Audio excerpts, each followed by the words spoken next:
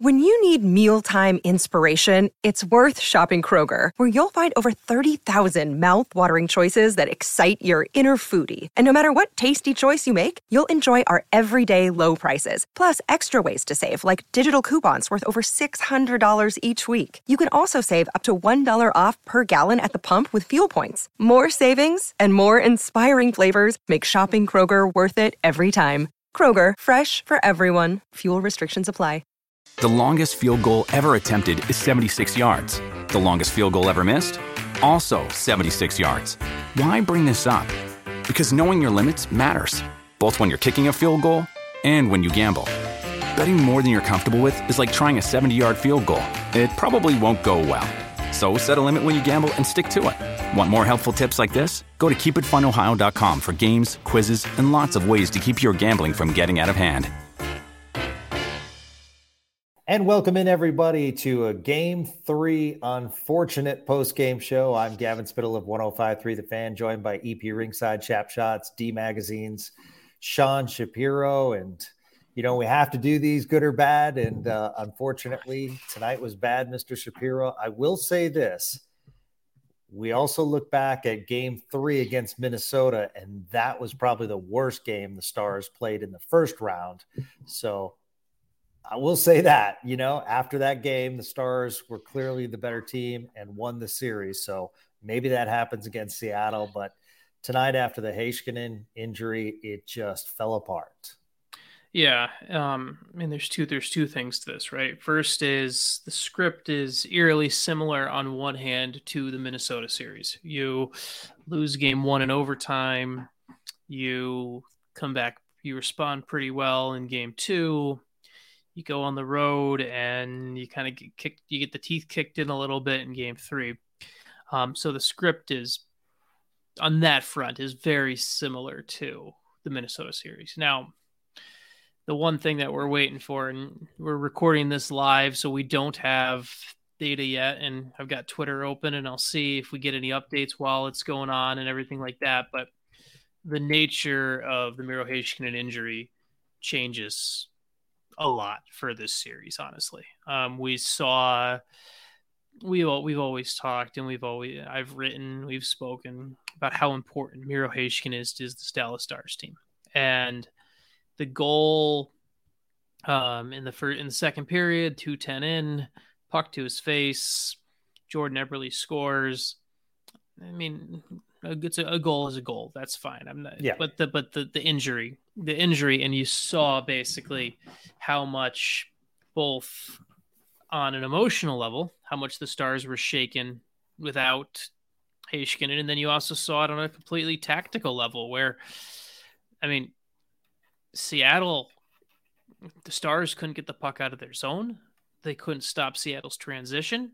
I look at zone entries where it goes, like, I mean, it's the first time of all the playoff games I've tracked for the Stars this year. It's that second period was the first time where they've allowed a team to have more clean zone entries than dump-ins.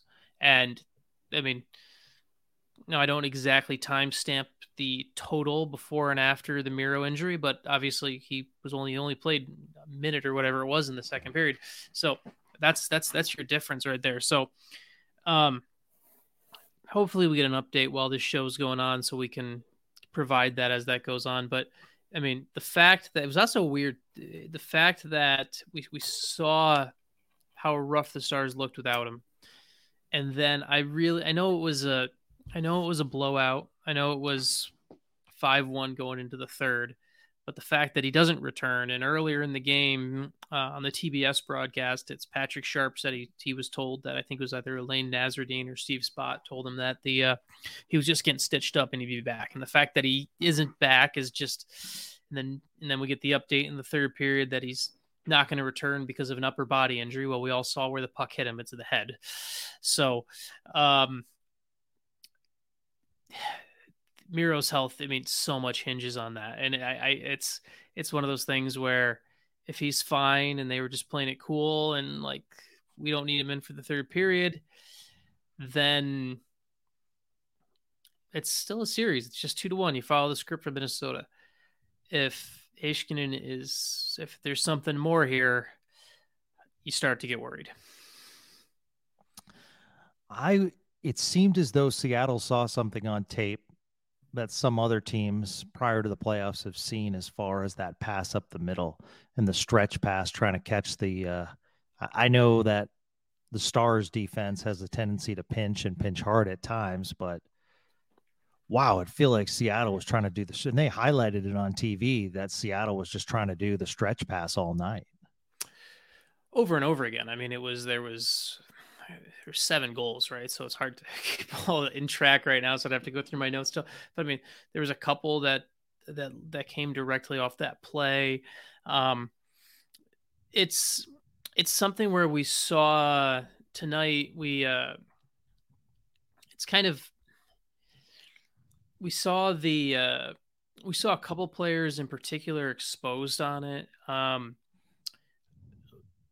Ryan Suter does not, when Ryan Suter's playing with Miro Heiskanen, he doesn't get burned on that play as much because Miro drifts so well and takes it away. And the minute that Miro was no longer with Ryan Suter, Suter's got burned on it quite a bit. Hakanpää and Lundell got burned on it quite a few times. It's also not just a defensive. It's a defensive thing, but it's also not just a defender thing. It is also a space that is reliant on the forwards too. I mean, as good as they were in the first period, and they ended up having, and actually they didn't have the goal because it was a Marchment Dadonov combination, but the Domi Pavelski Marchment line got sliced and diced defensively in the second period there by things like that. I mean, it was it's again one of those things where, like, hopefully the update comes out that we just kept Miro out for the third period because the game was in hand. But it was another thing that other teams have seen it during the regular season, but it was something you could live with because you had someone who played it well. The Stars don't have any defensemen who play it well right now. Just it's definitely something that just expect more and more of it from Seattle going forward right now. Yeah, and it was kind of interesting because prior to the Heiskanen injury, I didn't think the Stars were outplaying Seattle, but I thought they were semi-level with Seattle and withstood the heavy crowd noise. And, the first period actually wasn't bad at all. And, let's talk about Jake Ottinger's play. Yeah. I look at Ottinger like the quarterback, and absolutely there were 2-3 goals that usually he stops, and did not have the great game tonight. But, has to come up bigger in these moments, but at the same time, goalies are going to have bad games, and this was one of them. But I look at it similar to the quarterback. There were a lot of things that went wrong tonight, and Jake Ottinger was just one of them. Yeah, I mean, Ottinger has to be better. It's one of those spaces where Ottinger, say the Miro injury happens, and we assume the first goal is a fact of life, right? He's better. Dallas gets out of that, should be getting out of the period at 3-1, maybe 2-1 if he makes a couple tough saves. And it's like,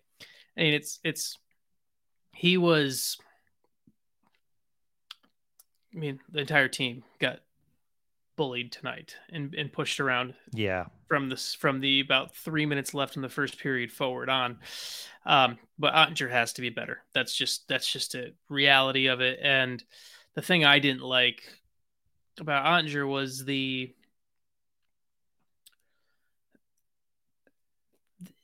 there was kind of to use the terminology, there's a lack of like connectivity in his game tonight almost. And you saw it even in the first period where there's a couple times where he made saves.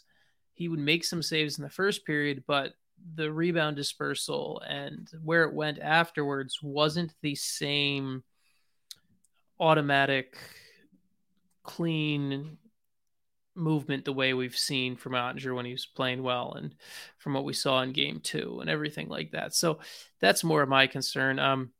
I like that they I like that they went to Wedgwood in the third period. The game was over, honestly. Like, what else are you going to do? Yeah. And I like that gives that reset, because I think there's nothing Jake Ottinger can do in that third period that will better fix him for game 4. The best thing possible is to take a step back. And I think they made that decision on the goaltending front the right way.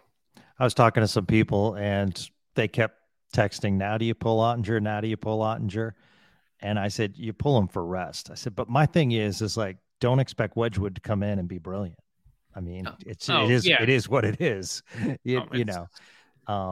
But I agree with you for the rest. And I'm hoping, fingers crossed, that, you know, the fact that Sharp spoke to the Stars assistant coaches and they said that Heiskanen was going to return, and then I'm hoping it was a score thing. Let's rest him. But we will certainly find out soon. We do have you've probably if you're listening, you've probably seen this update, but it's a non-update from Pete DeBoer. It said, so the direct quote from Pete DeBoer says, don't have anything yet. Obviously didn't come back. Pretty bad cut. We'll know more tomorrow. So just get ready for the next 2 days of we'll know more tomorrow, because I imagine I know this is playoff hockey time, and they're not going to divulge much about his health until Tuesday night. Now they're going to be they may answer questions about whether he's in the concussion protocol or not. And I don't know if anyone asked that follow-up or not, but but the fact of the matter is kind of a non-update. So it still keeps us in that kind of question of where is Heiskanen? What are we going to see for game 4? And and maybe they were just playing to the score. And if that was the right decision, I don't have an issue with that. I just hope that I don't. The other thing that's weird to me, Gavin, about that interview between, and I think Patrick Sharp does a good job, but I also wonder where, like, sometimes those interviews with assistant coaches to the sideline reporter, I don't know how not authentic, but how official they really should be counted as, right? Because there's a reason, like, so to give you an example, the Stars are one of the much more media friendly teams, actually.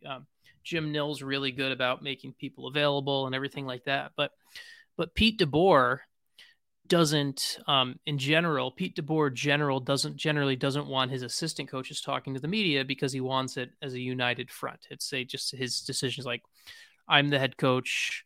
I'm the representation for this team. I will answer for everything. And I have no issue with Pete DeBoer taking that approach. I at least understand where he's coming from on that. He does allow assistant coaches to do, like, some of the interviews with the TV and the broadcasters before the game. But other than that, he is very much it kind of goes back to a lot of his background. He went to law school. He represents his team. And so I wonder sometimes when I hear things of, like, hey, Elaine Nazardine or Steve Spott told me this. Not that I don't believe that they're true. I just wonder sometimes how official that is. Do you understand where I'm going with that? Absolutely. It's something where it gets passed off as, hey, this is a fact of life that was passed on, and he'll come back. But I think there's a proper context that probably need to be relayed, that, you know what, typically the assistant coaches aren't dealing with that decision at all. That's always more of a Pete DeBoer and his medical staff thing. And so they could have seen him getting stitched up, but that's where I'm going with that. I'm not accusing anyone of hiding anything. I just think there's a context that needs to be added to that for all of our listeners. Another day is here, and you're ready for it. What to wear? Check. Breakfast, lunch, and dinner? Check. Planning for what's next and how to save for it? That's where Bank of America can help. For your financial to-dos, Bank of America has experts ready to help get you closer to your goals. Get started at one of our local financial centers or 24/7 in our mobile banking app. Find a location near you at bankofamerica.com/talktous. What would you like the power to do? Mobile banking requires downloading the app and is only available for select devices. Message and data rates may apply. Bank of America NA, member FDIC. And I'm not accusing anyone of favoritism, but I did think, Patrick Sharp knows people on that bench. Yeah. So maybe, maybe he got tipped in that direction. I don't know. I thought his analysis tonight was terrific. I thought the three of them called an excellent game. I'm really impressed with them this series. Once again, I'm impressed with the whole TNT crew. I think it's cool that they took Tocchet back because, tonight I thought he offered some great analysis, having played Seattle several times. So, going into that building and then explaining what Seattle brings to the table, I thought it was unique rather than just a retired player bringing something to the table. Yeah, I thought there were some good things on the broadcast tonight. I would have liked a little bit more in-depth examination for the national audience of Heiskanen's impact. I think that's something where I think that's something that was could have been provided a little bit more tonight. Just because you and I and the Stars audience knows how important he is, but I felt like in a game where Cale Makar or Adam Fox or something like that got hurt, I feel like there would have been a little bit better of a breakdown of his impact. So I think that's I would have liked to see a little bit more from that. But overall, I mean, I thought I like seeing a current coach on the panel and Tocchet. I like that he's back on there. I think it's definitely it's a good piece. The one thing I would have liked to see more of from Patrick Sharp actually would have been a little bit more of. There are times I don't want people to always rely on I played the game, I played with this guy stuff. But when you have it, I think there's some more things he could have maybe used from, like for example, he was teammates with Jamie Benn and Jamie Alexiak. I felt like he could have given a little bit more on some things like that. And I'm just nitpicking. I'm just nitpicking right now. That's the reality of it. Yeah, and Jamie Alexiak's having a good series. Yeah. One of the things that, I mean, we continue to discuss it, and maybe it's on the back of an old milk carton, but I wish the broadcast had concentrated and maybe shown some of Jason Robertson and his ineffectiveness. Because to me, that's the stories of the series. Matty Beniers kind of woke up tonight and had a really nice game. He had been struggling in the playoffs. Jason Robertson just, there were times that I was thinking, okay, maybe he's playing a little bit better, but he's just not that standout player that we've seen during the regular season. And I mean, that's kind of the obvious statement, but when you have a player of that magnitude, and if we're going to consider him top 5, top 10 in the league, you got to step up in these situations, and you just have to be a difference maker. And he's not only not a difference maker, he's just kind of disappeared, Sean. Yeah, I mean, he had a couple chances. Yeah. The game was a blowout, but that's it. Like, he's been so noticeably absent where you almost look at it and you wonder, how is this team where they are, where he's been this version of himself absent, and they missed Joe Pavelski for the entire first round. Like, the fact the Stars reached it this way, like, it is. I've said it on this podcast before. It really just comes down to Jason Robertson.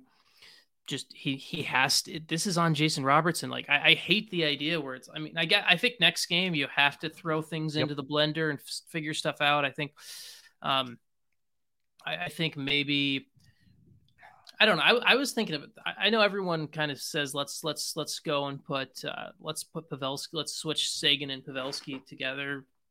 Switch them back and everything like that. But I don't know, Gavin, what would you think of the idea of switching Pavelski and Hintz? Because I was thinking about that, where like right now you have Marchment and Domi are starting to find a little bit offensively. Obviously tonight's game was a little bit bad defensively, but they're starting to find a little bit offensively. And maybe if you put kind of a burner with them and Hintz, and we know Hintz can get going by himself, and maybe we need to try something completely new and go Sagan with Robertson and Pavelski, and it becomes a little bit more of a methodical Jason Robertson type line where they're going to create in the half court, create in the half set. They're going to create that way, and we shift the focus to that type of offense for that line, as opposed to let's just defer to Roope Hintz, because that's what Jason Robertson's doing right now. And so I don't know. I'm just throwing ideas at a wall and see what sticks. So I'm definitely open to that, and I would not be surprised if Pete DeBoer put Joel Hanley back in if Heiskanen's healthy enough. Oh yeah, based on Colin Miller did not have a great game tonight, but he threw that in last series, so I'd expect him to throw that in as well. So it's just an ugly game, but I mean I also can't. This series has mirrored Minnesota series. Yeah. So I don't want to hit the panic button. They're down 2-1. They were down 2-1 against Minnesota. Same thing happened in the first game. Same thing happened in the second game. Same thing happened in the third game. So I think the Stars can clearly bounce back.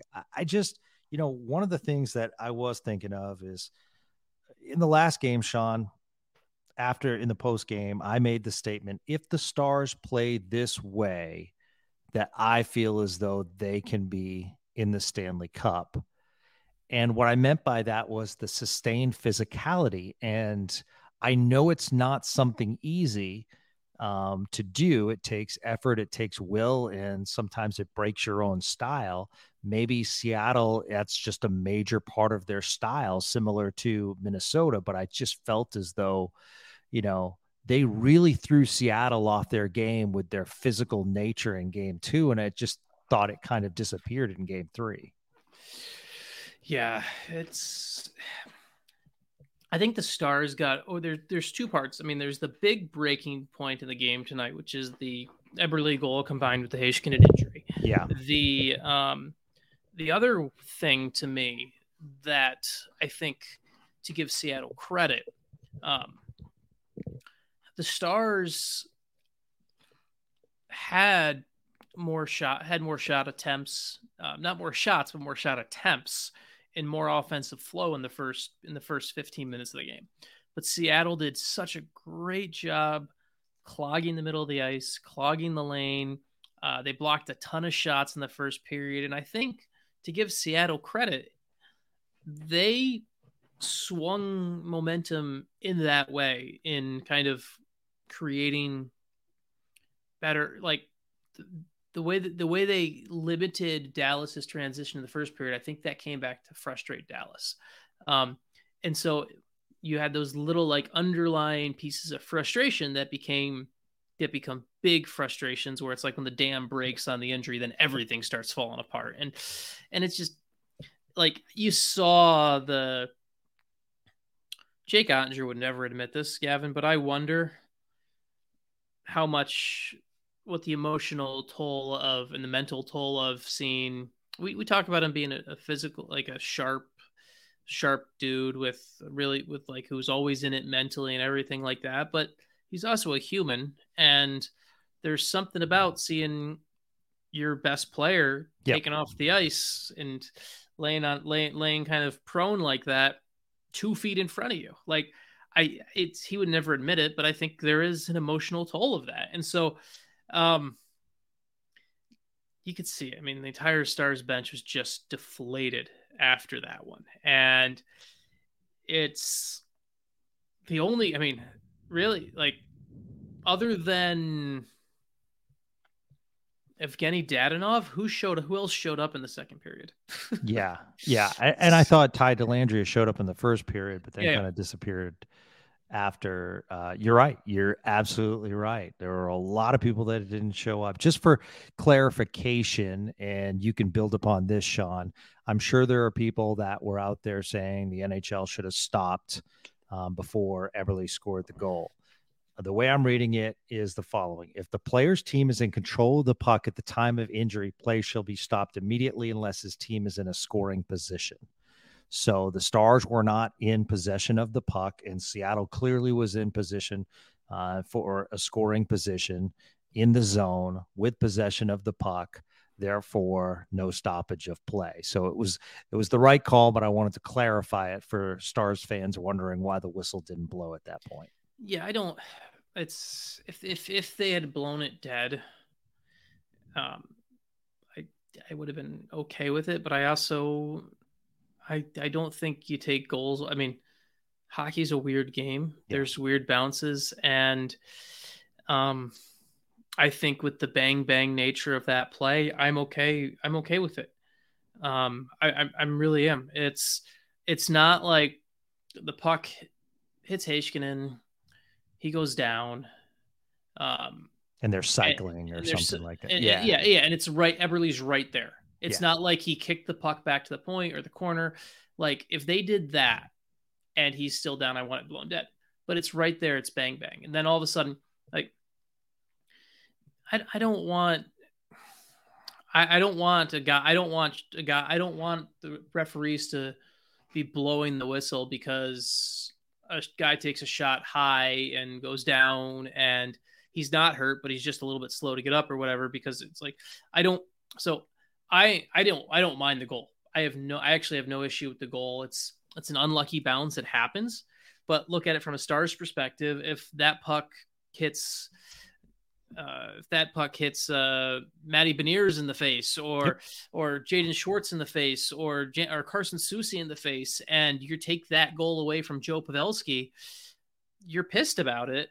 But you'd be really pissed about it, and it would be the wrong call. So I think taking that goal away would have been the wrong call. It's just an unfortunate bounce, and unfortunate bounces happen sometimes. Yeah, absolutely. And unfortunate that you and I are right as far as players to watch out for. You were highlighting Jordan Eberle, and we were talking about him on the Spits and Suds podcast, and I brought up Yanni Gourde, and they both have had great series thus far. So